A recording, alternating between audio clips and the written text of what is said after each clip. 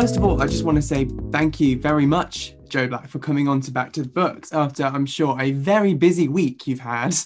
Oh, it's been quite the week. It's been a lot. But, I'm here. I'm ticking along. I've got my coffee. I've got, this computer balanced on top of a keyboard surrounded by washing. I've got a ring Lovely. light. I've got a wardrobe behind me. I've got a hat on. Literally anything could happen. Anything could happen. I'm not going to dwell too much on a little TV show you were on that people might not be familiar with. I just want to ask you, how are you feeling? Because obviously it has been a mad week and a lot of emotions and a lot of fans coming to rescue you. How are you feeling right now after a week of processing things and speaking to people? It's been wonderful. Really, really nice. I didn't, I spent months dreading because I knew what happened. Mm, Months dreading it, and then literally the moment the episode finished, I was like, "Okay, cool. People got my back." yeah. It was literally that fast. Like, Mm, ended. I looked at my notifications. It was like, "Okay, I'm good. I'm fine." So yeah, well, it felt very loving, and I think reality TV generally is surrounded by an air of negativity quite a lot. mhm, Like I really expected to get more kind of abuse mm, because I thought, well, that's what just happens with these things. mm. But no, not at all. I think going in though, you were, I mean, I've followed you figuratively, not literally, of course, for about 5 years. So I know who you are, and a lot of people knew who you were. Even the other queens knew who you were. Did that sort of bring the pressure up, do you think? No, I'm fairly naive. I went into it and I almost forgot it was a competition. I was like, cool, we're just here to look gorgeous and do nice things. Do you know what I mean? Hi, So girls, what we here for? yeah, it was like, I don't know, in my head, I was like, oh, we're just here to have a gorgeous time and all look gorgeous and do our best. And and you did. You did have a gorgeous time, and you've I made a did. lasting impression. You really have. And I do want to say the look you showcased last night for what you would have done for the surprise look, gorgeous. Absolutely Thank gorgeous. you. There was originally I originally wanted to make it three parts. So I wanted to go from caterpillar to cocoon to butterfly. But Ah, I don't know if you saw the actual transformation, but yes. it looks rather quick. But it basically takes a team to set up because it's so elaborate underneath. That it is just the pull of one thing that makes it Mm, happen, but it's getting it to that point requires like multiple people to get you sure, ready for it. okay. It's basically a magic trick. Okay. uh, Like something out of Cirque du Soleil. well, yeah, I mean, I guess so. Cirque du Soleil. um but yeah, we wanted to add a cocoon, but then I was like, do you know what, I can't have more layers of fabric hidden. I just can't do it. I can't have it all. You'd be sweating as well. You'd be so warm underneath all of that. I mean, the workroom is fucking boiling. See, I heard it was cold. A lot. I Yeah, heard it that's was. because everyone complains and asks to turn the like air conditioning. That's the word I'm looking for. Like it will never be cold enough for Ellie Diamond. Oh, right. Okay. Can we get the air conditioning colder? Just As you're constantly. there in like 3 layers and a like fur blanket, like oh, Yeah, it's like when you breathe, then icicles. yeah, icicles come out. There's icicles hanging off the nose, and it's just Ellie like in the bikini going, "I need it colder." Oh, I can't wait for that untucked footage.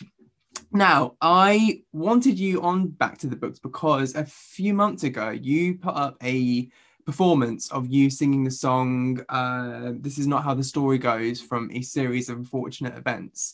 And they are one of my favorite series of books of all time. And the TV show, I think, did a phenomenal justice to it. And Yes, Joe it did. Black is definitely a character that belongs in the world of Lemony Snicket. Was the Lemony Snicket books an influence on Joe Black? Yeah, I would say so. Whether I realized it or not, I Mm, think the original film aesthetically as well, really, really sums it up. But it was only when I saw the TV series I realized how much I think I was inspired by it.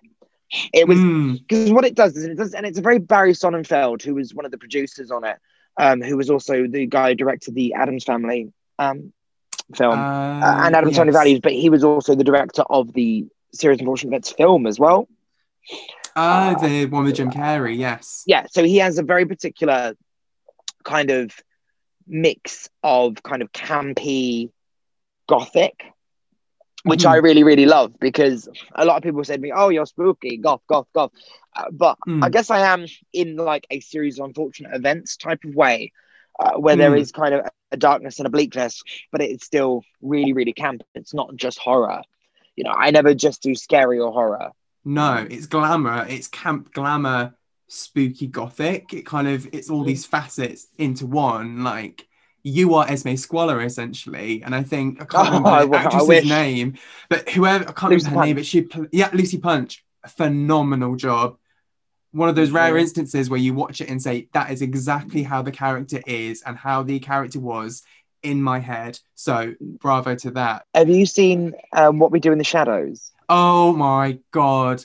Hilarious. Film and TV show. She's in the TV show. Plays Lilith. Oh, that's her. The main witch at the end. Yeah, that's Lucy Punch. Oh my goodness. I didn't realize till the other day. So I'm friends with Helena, who was on Great British Bake Off. The goth baker. Yes. Essentially, the spooky baker, making bad things out of sugar. That Helena. And I didn't realize until Helena literally mentioned it the other day. We were talking about something, and she said, oh, when I did the cameo in What We Do in the Shadows. And I was like, what do you mean? No. I said, what do you mean the cameo you did in What We Do in the Shadows? And she was like, go to the coven scene at the end of season 2. And then it's when they turn Lilith, played by Lucy Punch, turns into Nadia. I'm doing the finger thing, the bunny finger thing. Yeah. Turns into Nadia, and it looks nothing like Nadia. And Nadia stood there going, what? This woman doesn't even look like me. And they're like, I'm sorry, darling, I can't tell who's talking if you're next to each other. And it's just this joke about, she's just got dark hair. And the clone of Nadia was played by Helena. I'm going to have to go back now and watch that, because I've been trying to get my friend into What We Do in the Shadows, and because it is a very niche humour, like... Well, that sort of sums up that sort of along the lines of Serious Unfortunate Events, is that it's essentially something dark and gothic, but it's ridiculous. Yeah, exactly. When I was younger, I always liked the repetition or the wordplay, how they'd highlight a word and they'd put it into how you would use it, and then that scenario would always crop up later on about like a fountain or something like that, and it was so small but so clever, and I really liked that attention to detail. And I see a lot of that in what you do, because you have your own, I hate to say it, but you have your own brand and aesthetic. Like, you are you, and I don't think there's anyone else out there that does what you do. Thank you. It's world building, which is why I love Serious Unfortunate Events, is that you watch the series, you read the book, and you're entirely transported. It's so specific, and everything is accounted for. Like, every little detail is tied in perfectly. I keep talking about. I know we're supposed to talk about books, but in the TV series, things like telephones, any technology and stuff. And what I liked about it is that it's stylistically, I think it's meant to be set in the 20s, but there is technology from the 60s, 40s, 50s, things like styles of telephones, or just things that are around cookers, that kind of thing. Not everything is one particular time period. It's within and without a time, essentially. It's timeless, because it has this multitude of things. And I think that's the brilliance of it as well. And going from that, was there, when you were sort of getting into drag and discovering who Joe Black was, were there any other literary influences that you had? Because even when I watch you perform and your outfits, my mind, I'm like, that's Daphne du Maurier, that's F. Scott Fitzgerald, that's also Alfred Hitchcock. I know, not an author, but a fantastic filmmaker. And I just see you in these worlds. Yeah, I mean, a big part of my inspiration comes from illustrations, and it's taking what an illustration could give you as a vibe and trying to make that into a tangible performance. Mm-hmm. So, I mean, I'd never thought about Hitchcock actually, but Tim Burton is one for that. Yes. Where, again, a very particular kind of style. Maybe earlier on it was more kind of Tim Burton curates a cabaret show, and now it's gone more a little bit Lemony Snicket as I've gotten older, and more refined. Because I love Tim Burton, but there is still more of like a kind of wacky, childish quality to the Tim Burton stuff. Yeah. Whereas I think Lemony Snicket, even though they're technically young adult books, they're not children's books. They're 9 to 12. I used to be a bookseller, and they're classed as 9 to 12 fiction. Okay, so they're children. Children's books. Because very dark children's books. Yeah, a lot of people die. A lot of murder, a lot of death, yeah, and they're not afraid to show it either. So like, even though I didn't realize they were technically. I thought they were teen books. Yeah, well, there's an ongoing debate, but when I was a bookseller, we put them in 9 to 12 because I had to do a display when the show came out, and I brought them forward in the hopes that people would buy the books. We drew like the eye around the signs and things, but yeah, the 9 to 12 in the bookshop I worked in, people might class them differently, but yeah, that's the thing. They are very dark, but also enthralling as children's books. Yeah, the books are even rereading them now, I still like laugh out loud. I have the eye tattooed on my ankle. I remember you telling me on Instagram, because I've been wanting to get it done for ages. I just keep putting it off, but I've always wanted the eye on the ankle tattoo. Well, it was a very last minute thing. I've wanted it for years and years. I think I wanted it from when I very first read the books as like as a teenager, or when I can't remember when they came out. But I don't remember being that young. I remember reading, I think it was the hospital one. No, maybe it was the Vile Village. I remember reading it in a Cafe Nero in Portsmouth. When I lived in Portsmouth, because that's where I'm originally from. I think I remember reading it in a Cafe Nero, and I remember like the table I was sat at, but I guess I was old enough to go take myself out for coffee. Yeah. Like I wasn't a 7-year-old popping down to Cafe Nero. I was gonna say like, one flat latte please, stat, and like just sat there with like glasses down reading. Yeah, I don't even need glasses, but I was still wearing them. I think I remember reading Vile Village and the hospital in that Cafe Nero. I also remember reading American Psycho in the Starbucks around the corner, and getting really nervous of people seeing the pages. I don't know if you've ever read American Psycho. I haven't, but I've seen the film, but I've always wanted to read it. The film is basically a children's show compared to the book. I've heard this. Yeah, it's quite graphic, and I remember like, even though no one's going to lean over and read exact sentences from your thing, but as I'm reading about these horrific scenes, I was like sinking into a corner and like hiding the page from everybody. Oh god. Yeah, but I remember specific places that I've read certain books. Mm-hmm. Like I remember reading Deathly Hallows on a bunk bed at my mum's house the night that came out, because we went and there was like a midnight release or something. Yeah. I did that. Like really vivid memories. So I remember Serious Unfortunate Events, Village and a Hospital in a Cafe Nero. I remember American Psycho in a Starbucks, and I remember Deathly Hallows on top of a bunk bed. I think those are the ones that really stick out for you. And I remember reading, being on Southwest trains, reading The Vesuvius Club by Mark Gatiss. That's another one actually, is that I really like, is the Lucifer book series. Oh yeah. Reading that on Southwest trains. I mean, have you ever read that? No, I've not heard of that actually. No. Highly recommended.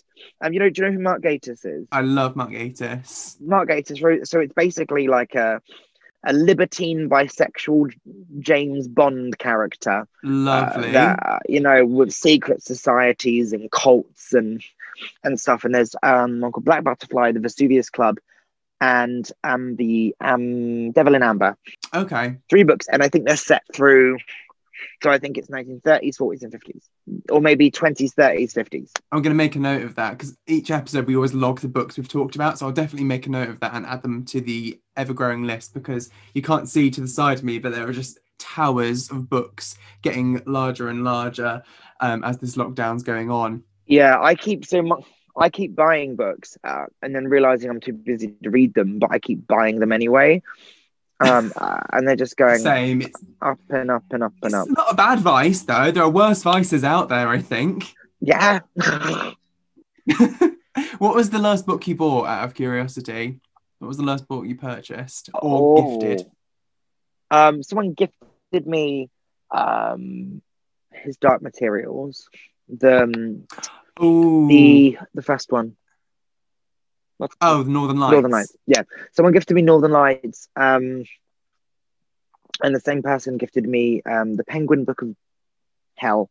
Oh. So it's a collection of all the different various descriptions of hell. And I've got one similar. It's the Penguin Classics. So it's like a lovely cloth bound book of all like the classics and kind of like detailing what goes in and sort of like a tick list essentially of what goes into classics, but very, very gorgeous cloth bound cover.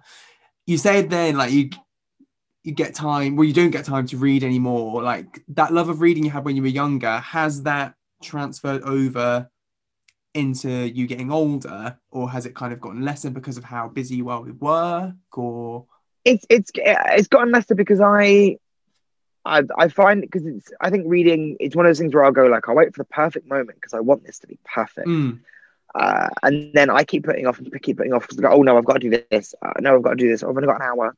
I can't, I think social media and stuff has also tainted that, because it's easier for, if you've got half an hour to spare, to flick through, sadly, to flick through social media. And I'm a bit addicted to it at the moment. But I need to, at the moment, it's also what with what's happened and stuff, I'm finding my new boundaries for myself, and learning when to shut off and when to say no, and when is an appropriate time for something. At the moment, it's like go, but that's impossible to keep up. There's no way.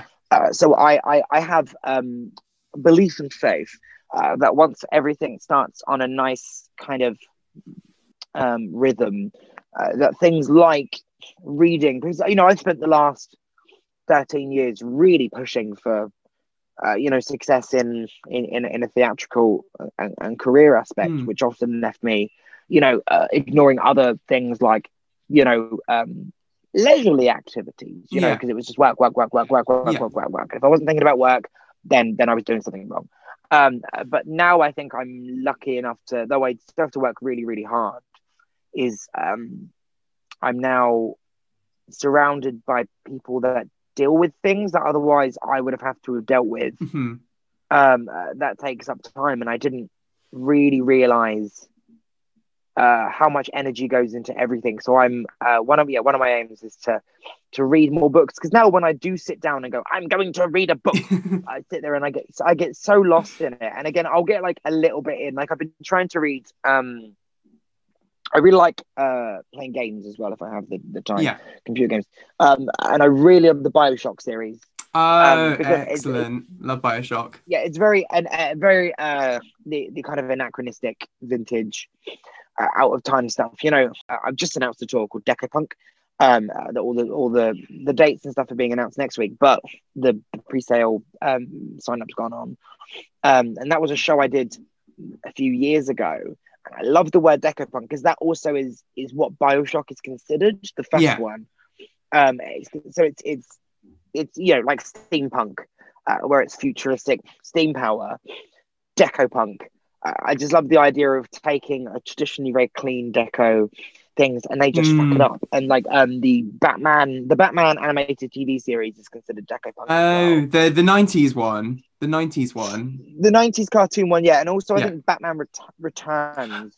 Oh, so deco. So, I mean, I watched it recently and the whole time I was like, those sets could be out of Metropolis because of how Art Deco it is and the lighting. I mean, it's one of my favourite Batman films. And then when I was younger, I was terrified of it. Like, I could not watch the opening where baby penguin snatches the cat, I just had to fast forward it because I hated it. But as I've gotten older, I've learned to love it and appreciate it more. It's my favorite film of all time.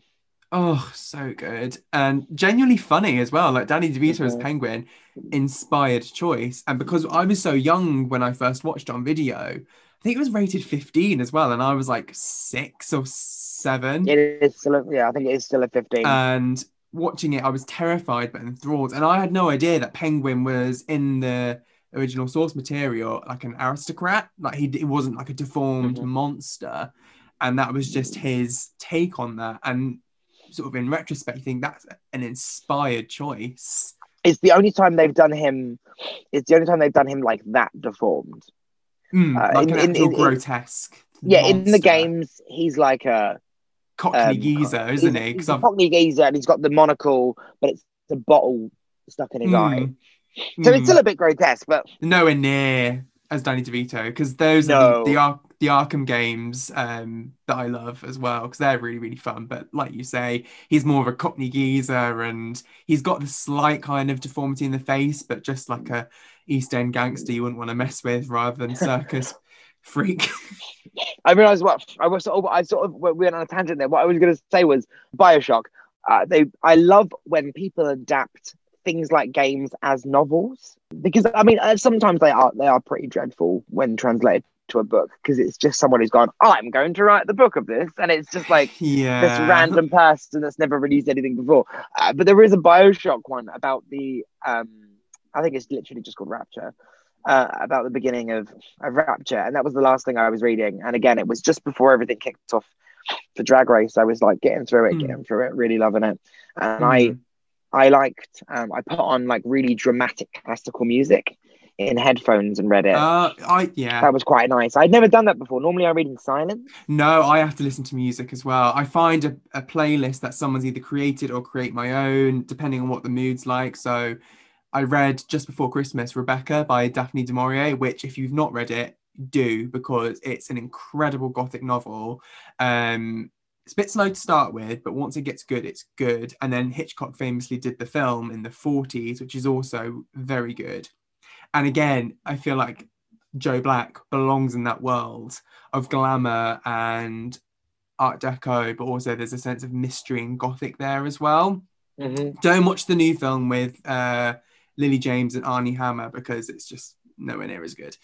But what's it called? Rebecca by Daphne du Maurier, and then Hitchcock did the film, which I believe is the only Oscar he won ever. So there you go. So going back a year then, so obviously you must have got the call for Drag Race sort of early on, and then obviously you film, you go home, pandemic hits. What does your life become then when the first few weeks have hit, in terms of like working, but then also trying to find time to like read and gather influence for like future looks and performances? Like what happens then? Well, I mostly just painted anything that didn't move in my house. Like in fact even Klaus when he was asleep. Well, didn't have Klaus at this point, actually. Klaus came later. I'm looking now. So I attempted starting to paint the bookshelf, but because there's so many books piled on it, you obviously have to wait for them to dry. There's 4 bits painted, 10 to go. Oh, okay. So it's like an ongoing thing. Yeah, but that was started in like April. Okay. And I'm presuming you'd filmed and had come back at this point.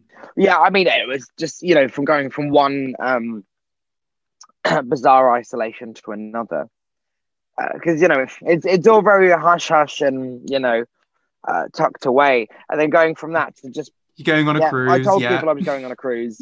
Did they believe you? Because when you put that picture up saying I'm going on a cruise, I'm like, I just feel like it's such a random thing to be like, do you know what, going for a cruise, don't care. Well, I mean, I had done them before, so I thought it was a good lie. They said, what was your cover story? And obviously I wasn't really paying attention to the COVID thing because it hadn't quite kicked off in the UK yet. But what I didn't realise is that cruises had been stopped. Oh, or were okay, being okay. held, but it was some were being like held at sea, weren't they? Oh, because there was that story of like that couple that were like trapped on for like weeks, and there was that picture of them in the papers, and they were just red, like lobster red, with arms folded, looking furious that they were trapped on a cruise ship for weeks on end. So did you have to tell people that you were on that ship? I then pretended I'd never said anything. Because then obviously with the pandemic hitting, it's like everyone's priorities of conversation changes Mm. as well. So that was quite nice because it was like, aha, no one's questioning me about anything anymore. Yeah, where were you? Where? Doesn't matter. Smoke bomb. I've been at home. Aha. I've been painting my bookshelf for 6 weeks. Yeah, just 4 shelves, not the other Uh, 10. okay, well, there you go. It's a start, though. And then in that kind of time, then when you weren't painting, did you have a good relationship with reading, or was it a bit difficult? Because I know me and my co-host Isabel, we said how there was almost like a pressure on that you should be Mm-hmm. reading and you should be posting more and you should be productive with your time. But then, Mm. because I was furloughed from my previous job at the time, and it almost felt like it was a chore to read because my mind Yeah. was not there and I was worried, I was anxious, and I'd read, but I'd have to reread the same page again and again and again. And I wonder, did you sort of go through a similar thing, or was it just completely not even on the table? Yeah, no, I think that with the first lockdown and the pandemic and stuff, I think there was an air of unsettledness about the whole thing. So I think it was hard to focus on anything, which is why again things would get like half painted and then Mm, abandoned. I think for me the pandemic was and the first lockdown was instant mm, gratification is what yeah. I needed. So if I could paint something in half an hour and it be done and I don't need to look at it again because it's Yeah. all painted, that was great. So I think stuff like reading really took a back seat with it. I've got a lot of art books. Is something I do have. Like I probably have more art books than I do actual reading ones because as I finish reading stuff, I generally tend to give them to people. Mm, that's a good thing to do. If it's not something if it's not something I'll read again, um, I'll generally like pass it along. But even then, looking at, I don't want to say picture books, but they are picture books, like art books. I found that even looking at those, because I was like, oh, I've got to be inspired. You then open it and feel the pressure to be inspired, and then suddenly everything feels really Mm, blank. And it was, yeah, I think reading is very much an act of self care. mm-hmm. And I think for myself personally, I couldn't quite settle on anything. So the idea of sitting down and going, I'm going to do this for me, Yeah. felt a bit strange and quite hard to do. I think the Bioshock book was one that I kept revisiting, and also I get given a lot of biographies. Okay.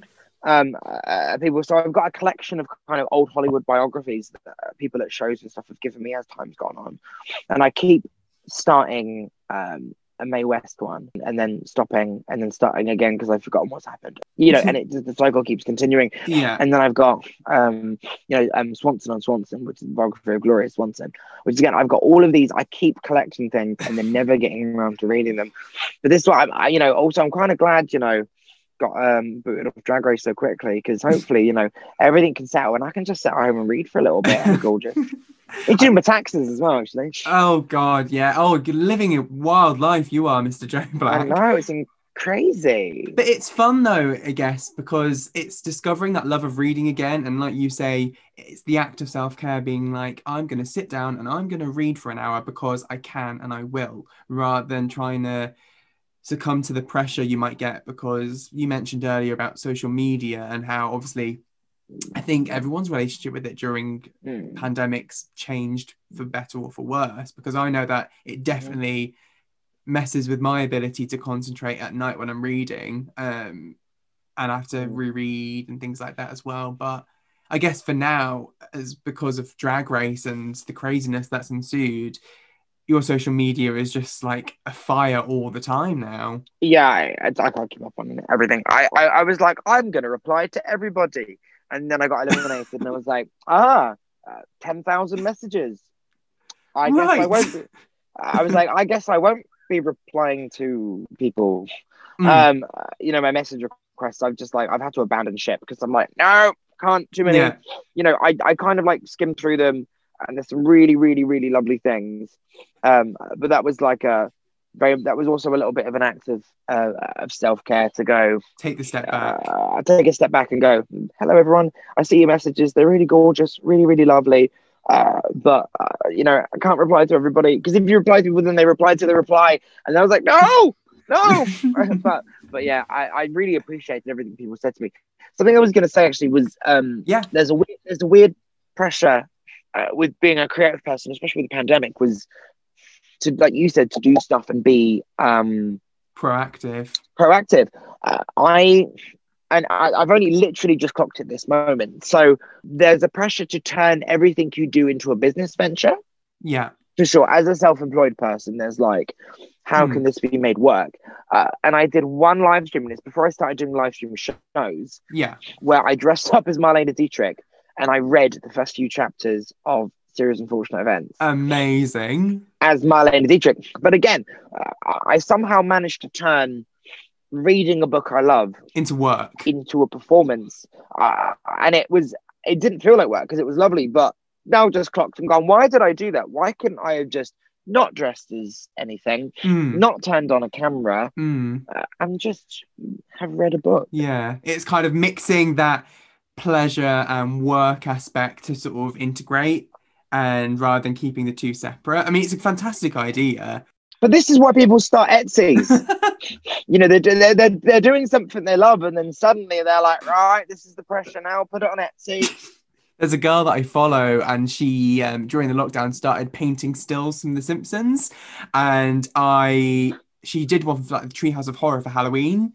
And there's one, I'm going to have to quickly show you. It's inspired by Alfred Hitchcock, because on the Alfred Hitchcock show, he used to come out in a shadow and there'd be like a silhouette in front of him. And they did one of The Simpsons. So I'm going to quickly show you.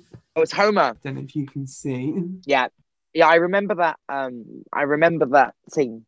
That's really fun. Do you think now your relationship with reading is going to change because you've had this kind of epiphany of reading for pleasure? I mean, I've always weirdly bled private life in with work, and I'm hoping that it's going to make a clear break now, and then stuff like reading can actually take the forefront of my own private time. Yeah, rather than me constantly just work.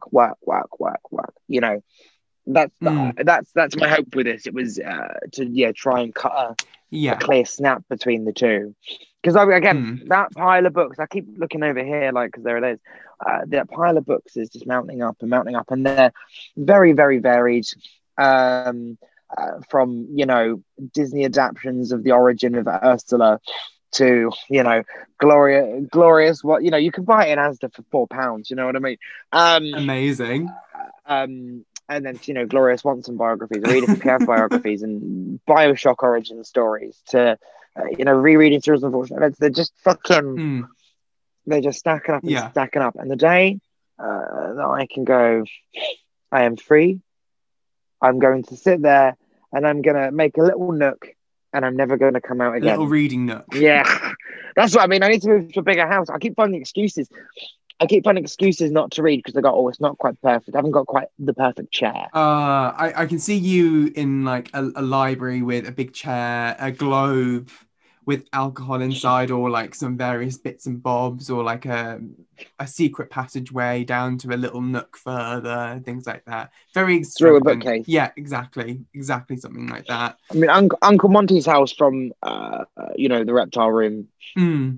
That's the dream. I always envisioned myself when I was younger. I really saw myself in Klaus, and I really sort of wanted to be like Klaus Baudelaire in terms of his love for books, and he was like a little bit of a nerd, but didn't help that when I was younger as well and I saw the film in the cinema, I really fancied the actor who played Klaus. I was like, Kieran, you need to stop this. This obsession with Klaus Baudelaire is too far. Well, that's why my cat's called Klaus. After Klaus Baudelaire? Yeah, yeah. A lot of people think that a few people thought he was named after Klaus from the Umbrella Academy. Yes, of course. And also, I mean, people thought Klaus Kinski, who did Nosferatu in the 70s. But no, it was in my head. It was Klaus Baudelaire, and I wanted to get a sister cat to Klaus at some point and call it Violet. Oh, would you get another and call it Sunny, or would you just leave it at the 2? I don't think I could deal with 3. I think 2 is like looking after 1, but 3 is very much looking after 3. Yeah, there's no in between or distinction. It's literally you get 1 or you get 3 cats. I've got 2, and it definitely feels like 2 at the moment. Do you think I've been told if you have 2, because they kind of tend to stick together, it's like 1? Well, the thing is, so my oldest is 20. She's 20, so she's like 90 in cat years. And then we found 2 kittens in our garage about 4 years ago.